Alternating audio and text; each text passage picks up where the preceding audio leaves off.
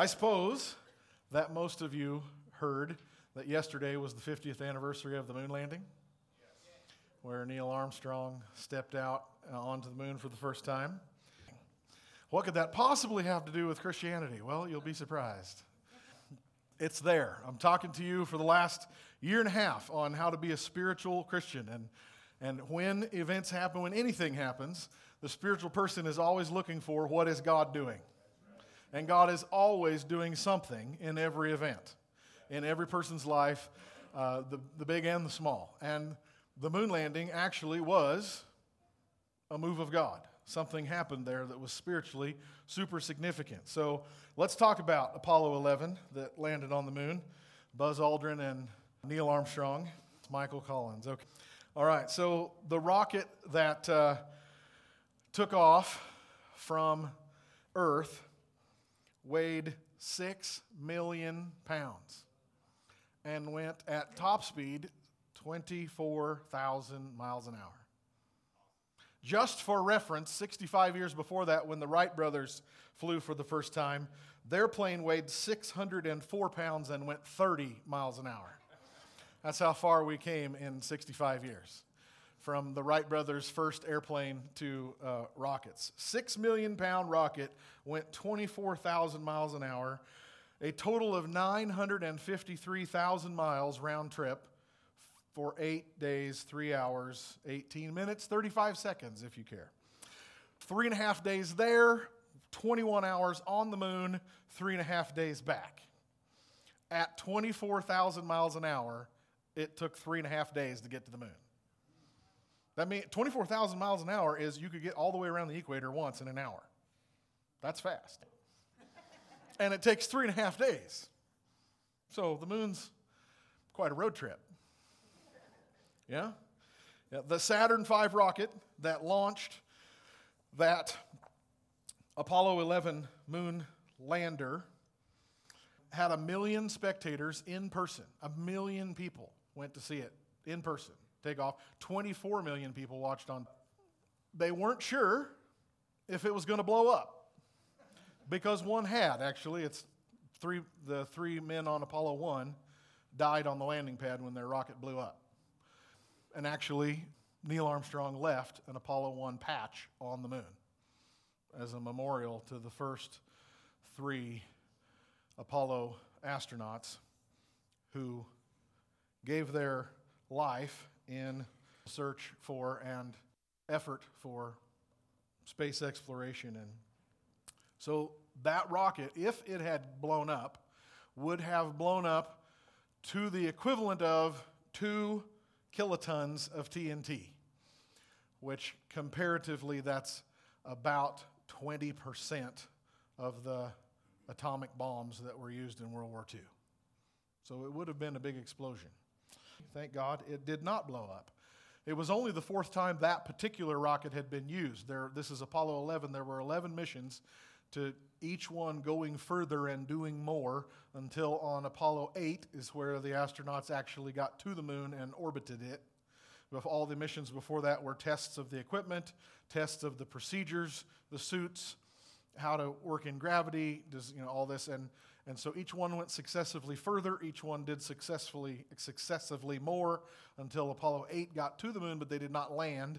They just went around the moon in orbit, and more on that later. But Apollo 11 is the one that actually touched down. So when that rocket took off, 4 days later, 3.5 days or so, the tip of the rocket, which is the space module, the rest of it falls off because it's only carrying fuel. 3.5 days later, they got to the moon, and then there was 2 pieces of that, and the lunar lander separated and went down to the moon and touched down with Neil Armstrong and Buzz Aldrin in it. Michael Collins was in the orbiter. He never did get to go on this mission, never did get to go to the moon's surface. He was communication and protection up above. The lunar lander landed, and the very famous quote, tranquility here, the eagle has landed.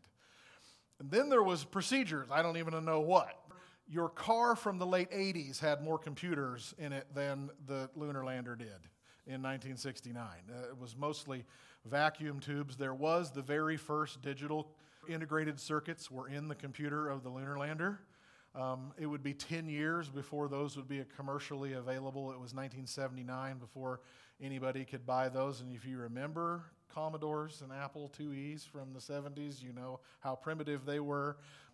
The computers and procedures on the lunar lander were very, very primitive. A lot of it was mechanical, and vacuum tube and punch cards had to be inserted into the computers to make them do what they could do. And anyway, it was pretty fascinating stuff. But there was a bunch of procedures, so it actually took 2 hours for Armstrong to get ready to leave the lander and step out on the moon's surface. And what happened in that 2 hours is extremely spiritually significant. It's a story that probably some of you know, especially if you saw what I posted on the church Facebook page this week, but some of you may not be familiar with the story. So Armstrong, of course, is famous for being the first man on the moon. Buzz Aldrin also got to be on the moon. He was 19 minutes late. Not because he was late. It was planned ahead of time, but he was 20 minutes later than Armstrong. But Buzz Aldrin was a born-again Christian, an elder in his church. And he asked his pastor, what can I do that is spiritually significant when we land on the moon? And he and his pastor decided that he would take communion. That the elements of the Lord's Supper would be the spiritually significant thing to do when he landed on the moon. So I want to just read to you from this. Buzz Aldrin, who is actually the namesake of Buzz Lightyear. He is. Buzz Aldrin tells of the experience for several weeks prior to the scheduled liftoff of Apollo 11 in July of 1969. My pastor, Dean Woodruff, and I had been struggling to find the right symbol for the first lunar landing. Buzz Aldrin was an elder at Webster Presbyterian Church in Houston, and Pastor Woodruff told him that God reveals himself in the common elements of everyday life, and that would include bread and wine, the elements of the Lord's table, a celebration of Christ's death on behalf of sinners. So the idea of communion on the moon was Aldrin's. He writes, I wondered if it might be possible to take communion on the moon, symbolizing the thought that God was revealing himself there too, as man had reached out into the universe. For there are many of us, gets this sentence, Aldrin speaking, there are many of us in the NASA program who do trust that what we are doing is part of God's eternal plan for man. I spoke with my pastor about the idea, and he was enthusiastic. They decided that while Aldrin served himself communion on the moon, his church back home on earth would be participating in communion at roughly the same time, as well as could be determined. Aldrin continues, in the radio blackout in the first 2 hours in the lander, I opened the little plastic packages which contained bread and wine. His church back home had given him a little chalice, and as he poured the wine into the chalice, he notes, in the 1/6 gravity of the moon. Wouldn't that be nice to weigh 1/6 of what you do?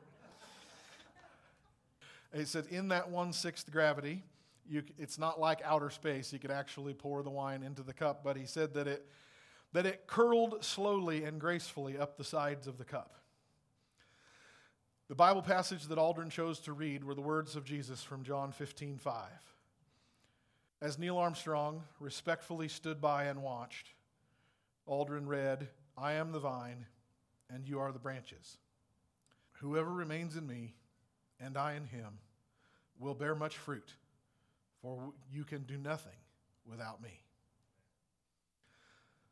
Aldrin added, it was interesting to think that the very first liquid ever poured on the moon, the first food eaten there, were communion elements. NASA broadcast on television everything about the moon landing except that. Because when Apollo 8 had orbited the moon, they took this very famous shot called Earthrise. So they had orbited 4 times the moon already, but their orbiter had not gone around behind the moon where Earth was not visible. On their 4th trip around, this is Apollo 8, 4 missions before the moon landing, they knew that they were going to see for the very first time, instead of moonrise or sunrise, from the moon's horizon, they would see Earthrise.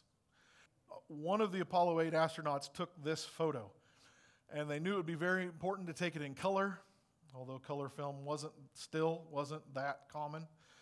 Isn't that amazing? I mean, we had color film, but we could go to the moon, but color film was not very common.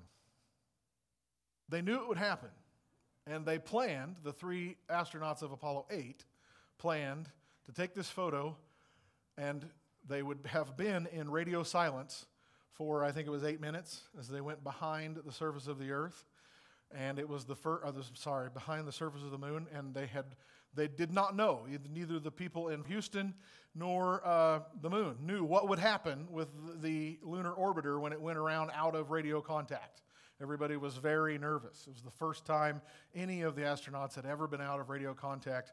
But the plan was that it would succeed and that they would snap this photo, and then each of the 3 astronauts would take turns reading 1/3 of Genesis 1, the creation story. And so they did. Through their lunar radio back to Houston, it was broadcast across the nation. It was a whole different world. It was broadcast across the nation as our astronauts took this picture and read Genesis 1, 1/3 each. They took turns reading through the chapter, how God created the earth and the moon and the stars and light and so on. And they were promptly sued. It wasn't all that different of a world. Madeline Murray O'Hare, those of you older than me will recognize that name. Madeline Murray O'Hare sued NASA for endorsing Christianity, and the suit went nowhere. It went all the way to the Supreme Court. Every court kept throwing it out. It was a different world. Every court kept saying we cannot deny the astronauts their right to their own Christianity. And NASA's not endorsing it. They can read whatever they want. So, like I said, it was a different world. That is not the ruling that would be held today. And yes, the next picture is a stamp that came out in the late 1960s that has the picture of that Earthrise, and it says, I'm sorry if you can't read it, but there in the black, and it says, "In the beginning, God." The United States government produced a stamp that had a Bible verse on it, and that's the last time. Like I said, it was a different world. So because even though the courts threw the lawsuit out and said it was completely baseless, the astronauts can read Scripture if they want. When NASA knew that Buzz Aldrin was going to take communion, this is now back to the lunar landing, a few years later, I think it's 2 years later and 4 missions later, they just decided we're not going to broadcast the fact that he's taking communion. We're not going to broadcast his radio transmission of John 15:5. So they didn't. So it's not a very well-known story, but I wanted you to know that. In the 2 hours of preparation, of shutting down the lunar lander and making sure everything was safe and set and the suits were ready to go and all of that, one of the very first things that happened, once it was mechanically possible, once the machine was set, the very first thing that happened on the moon was communion. That's very spiritually significant. God is on the move. Where humanity went, Jesus went. And the Holy Spirit did something. And Christ was honored. So then Armstrong put on his suit, and it was actually 6.5 hours from the landing to when he got out. It just took that long. I don't know all the procedures and stuff that he had to go through, but 6.5 hours later, Armstrong touches down, and he utters his famous line, "One small step for man and one giant leap for mankind." And 19 minutes later, Buzz Aldrin joins him on the moon. They picked up 47 pounds of material. 3 new minerals were discovered that don't exist on Earth. They were out for about 2.5 hours. The lander was actually on the moon for 21. They were only out of that for 2.5 hours. And then they spoke to President Nixon on the phone. Once they got back in the lunar landing on the radio, they spoke to Nixon, and then they returned another 3.5 days to Earth. They crash land in the ocean, and they went into 21-day quarantine because scientists weren't sure if they were going to be infected with moon bugs. Didn't know what toxic materials or chemicals or atmospheric something or other would be on them, so they actually were in quarantine for 21 days. before ticker tape parades and visits to the White House and all the news broadcasts and interviews and the truly worldwide, it wasn't just a national but worldwide celebration that happened. So let's go back one. That's the picture that is 52 years old from Apollo 8. Numerous sources have said that is the most influential photograph ever taken. Possibly the most important photograph in world history, just because it is so unique, such an impossible perspective, such a new and paradigm-changing perspective to look at Earth from the moon. I want you to notice just the void of black all around that sphere of color. One of the astronauts on Apollo 8 said that was the most striking thing, that when they were on the backside of the moon, and that's not the Pink Floyd album, but when they were back on the dark side of the moon, everything was black and gray, and there was lights of stars, but there was no color at all. And then to see, as they came around the horizon of the moon, to see the Earth. And he said the most striking thing was the color and the light that was on the Earth that was nowhere else. It was Christmas. And the astronaut said, Merry Christmas to all you back on the Earth, the good Earth. Because they were so struck with the complete uniqueness of the Earth in the vastness of outer space. That dot there in the lower right is Earth from Saturn. The further out you go, Saturn is about 6 or 7 planets out from the sun. The further out you go, of course, the tinier Earth gets. And then the next one shows some Hubble telescope view of the universe. By the naked eye, I am told that square is less than 1 square centimeter to our naked eye, and that to our naked eye, it looks like there's nothing there. But the Hubble telescope, which orbits outside the light atmosphere of Earth and can take much clearer photos and see much further, that's what's actually there. Outer space is absolutely full of creation. There's nothing empty anywhere. But each one of those brighter dots, the bigger spots of light, is a galaxy that's billions of stars like our sun. And so the size of that, the magnitude of the distance in that photo is literally just incomprehensible. And somewhere in there, next photo, somewhere out in there, in one of those galaxies, we can't see our own galaxy, so that's not a photo of the Milky Way, because we can't get outside our own Milky Way to take a picture of it. But this is a galaxy that looks like our Milky Way. Somewhere in there is an indiscernible dot that is Earth, orbiting around the sun, which in that photo you couldn't even see individually by itself. Next photo is so small, I'm sorry, you probably can't even see it if you're not in the first few rows. But this photo is called the pale blue dot. Voyager is a satellite that we launched when it was at its furthest most reaches of radio transmission to transmit back photos. It took this picture of Earth, and I'm really sorry that it's so dark you can't even see. It's called the pale blue dot. There is the tiniest little, tiny microscopic dot of blue in this vastness of space that photo is wider than Pluto's orbit, the furthest from our sun. The photo is so far you can't even see our sun. And there is Earth. But in the blackness of space, here is this one pale blue dot. And on that tiniest little pale blue dot is us. And we think the Earth is big. We are tiny. We are absolutely microscopic. Isaiah 45:12. With my hands I stretched out the heavens. All the stars are at my command. That's a lot. That's a lot. Isaiah 40, 12 to 15. Who else has held the ocean in his hand? Who has measured off the heavens with his fingers? Who else knows the weight of the earth? Who has weighed the mountains and the hills on a scale? Who is able to advise the Spirit of the Lord? Who knows enough to give him advice or teach him? Has the Lord ever needed anyone's advice? Does he need instruction about what is good?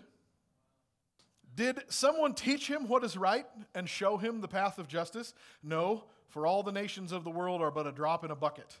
There's nothing more than dust on the scales. He picks up the whole earth as though it were a grain of sand. Because it is. It is. By our own perspective, we can see that it's a grain of sand. Imagine God's perspective.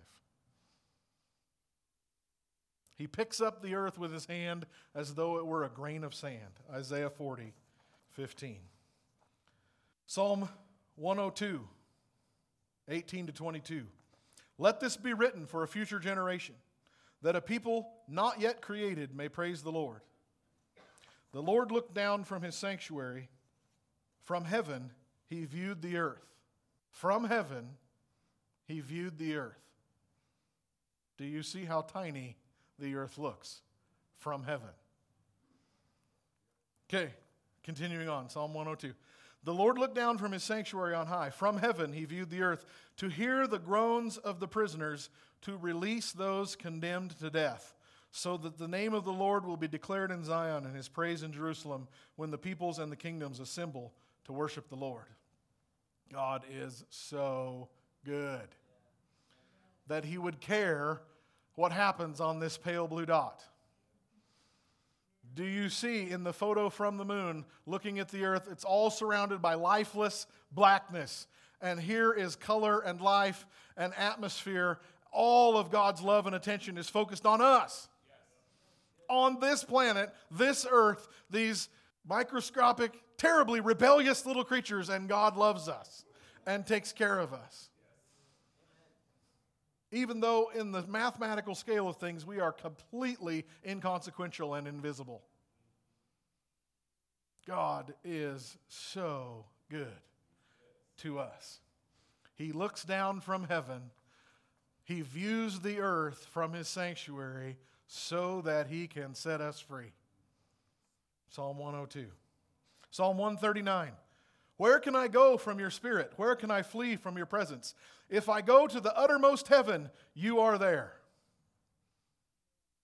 If I make my bed in the depths, you are there. If I rise on the wings of the morning and I settle on the far side of the sea, even there your hand will guide me.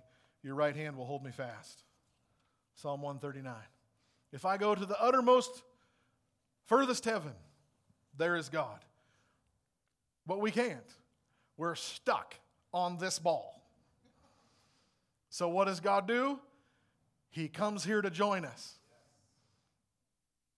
He becomes one of us. Microscopic, inconsequential, tiniest little nothings. He becomes one of us. Because they're helpless.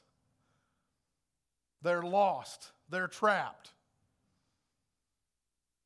And I love them. And I will not leave them alone. The word spirit means breath or wind or air. God has literally wrapped our home planet in his spirit so that we won't die. Because anywhere else we would die. Just the fact that we are breathing proves God's love and attention. In fact, all of the other stars and planets that we know of, their atmosphere is what the Bible describes as hell. Venus and Jupiter and Saturn are storms of sulfuric acid and methane. We couldn't breathe on any other planet. It's dead and it's fire, liquid fire. It's just death out there for us, but God has wrapped us in his protection to keep us alive, to love us, to provide what we need on this tiniest little home that we ride through his creation. And we thought going to the moon was a long ways. We thought it was a big deal. Psalm 102. Of old You laid the foundation of the earth, and the heavens are the work of your hands. They will perish, but you will endure. Yes, they, meaning the heavens, will all grow old like a garment. Like a cloak you will change them, and they will be changed. But you are the same, and your years will have no end. David, writing Psalm 102 here, says that the stars, the planets, the universes, the galaxies, they will grow old, and God will change them. He will recreate them. It's a fascinating idea that we find 3 times in Scripture. Isaiah prophesies the same thing in chapter 34. All the host of heaven shall be dissolved, and the heavens will be rolled up like a scroll. All their hosts shall fall down. The host is the stars. All the hosts shall fall down as a leaf falls from the vine, and as fruit falling from a fig tree. I don't know how figs fall from a fig tree. I know that they wait till they're ripened, and then they beat the tree, and the fruit falls off. We can't do that with peaches and cherries, but I guess figs are hard enough you can do that with them. And nuts. I know that's not how they harvest nuts. In Western Oregon, you just vibrate the tree to death, and then all the nuts fall.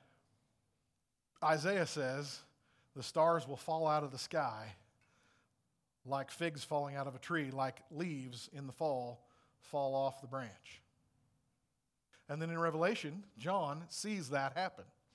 I looked when he opened the 6th seal, and behold, there was a great earthquake, and the sun became black as sackcloth of hair, and the moon became like blood, and the stars of heaven fell to the earth as a fig tree drops its late figs when it is shaken by a mighty wind. Then the sky receded as a scroll when it is rolled up, and every mountain and island was moved out of its place. And the kings of the earth, the mighty men, the great men, the rich men, the commanders, the mighty men, every slave and every free man hid themselves in the caves, in the rocks of the mountains, and said to the mountains and rocks, fall on us and hide us from the face of him who sits on the throne and from the wrath of the Lamb. For the great day of his wrath has come, and who is able to stand? I don't want to be in that group. The Bible tells us 3 different times, David and Isaiah and John all prophesied that God showed them that at some point there is going to be utter cataclysm. The universe is going to collapse. Time is up. The good news is that Jesus will be here on the earth when that happens. And if you are in him, you will be with him. And we have nothing to fear. With the God who created it all with his fingers, the Bible says he literally individually placed every star and he named every star. The God who created it is going to wipe it away and start over. With his Son on the throne and a new creation, the earth will be made new, the universe will be made new. It even says heaven will be made new. There is coming a terrible, complete, cataclysmic collapse of everything. It's very soon. Yeah, I know, Mitch. The Bible said that 2,000 years ago. It's coming very soon. Very soon. Are you ready? The universe is immeasurably big. We don't have numbers or words large enough to communicate how big God's creation is. And God says, with my fingers, I'm going to brush it all away. That's a God you cannot resist. How about we say yes to him now? Trust that he loves us so much that all of his attention and affection and love and power are focused on that pale blue dot. Because the creatures that have his heart live there. And I don't want any of them destroyed when all that happens. So the invitation is, come to me now. Every knee will bow, bow yours now. Don't wait for him to force it. Bow your knee now. Say yes to Jesus. Come into his kingdom now, and we have nothing to fear. Paul says, even though the mountains be pulled up and thrown into the sea, that's a big earthquake. That's a really big cataclysm. We can see the evidence of cataclysm all around us. We live in a hole in the middle of a cataclysm that happened a long time ago. Mount Emily is the very end of a lava flow that came from central Washington.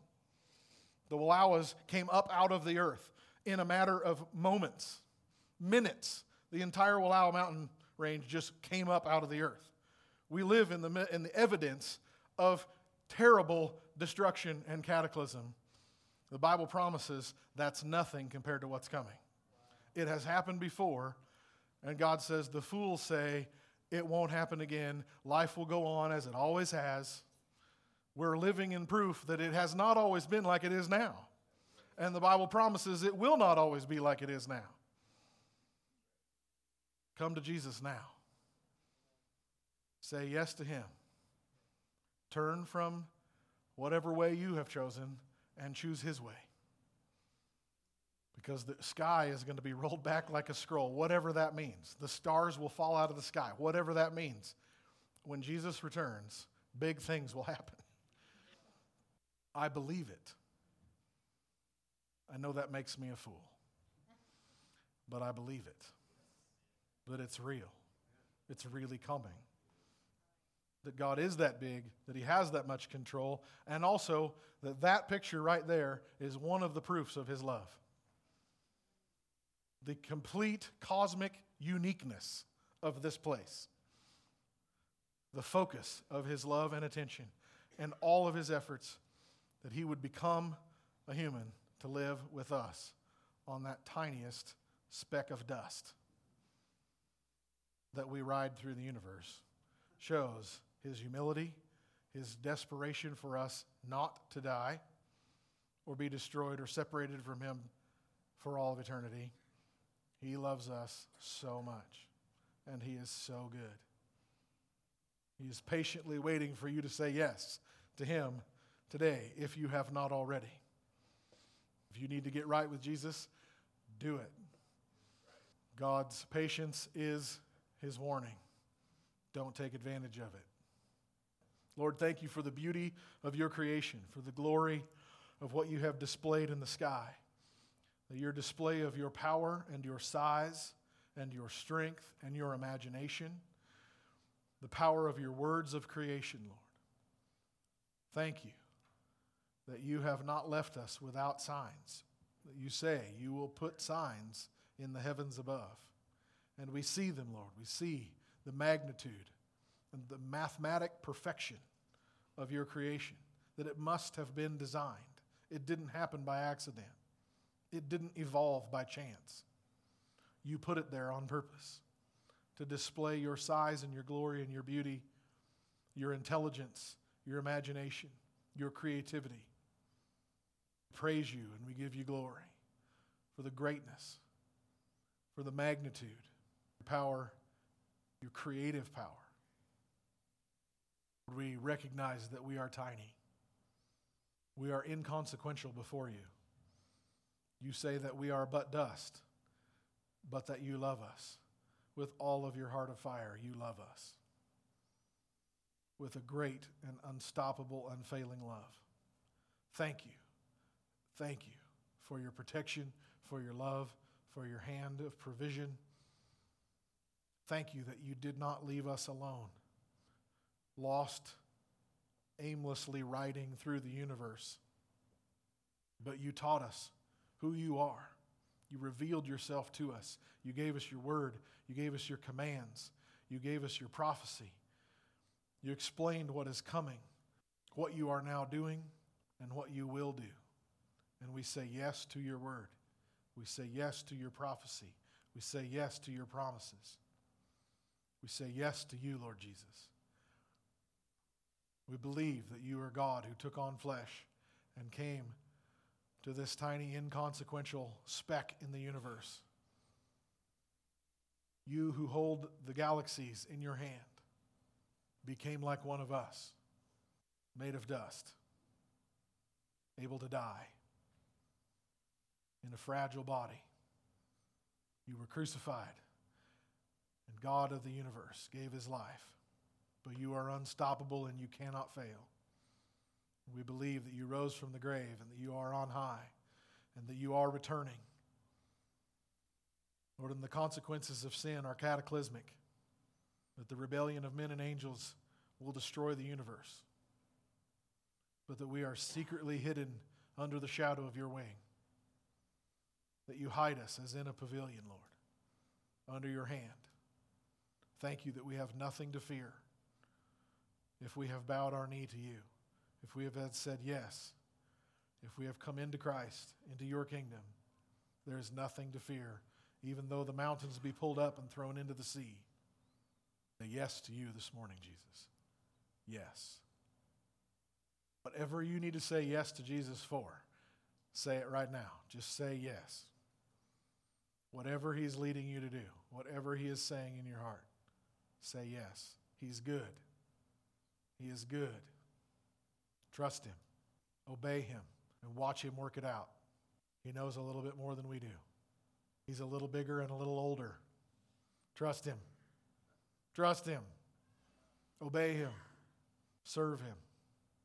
Thank you, Lord. Thank you. We praise your holy name this morning. We bless your holy name. Amen.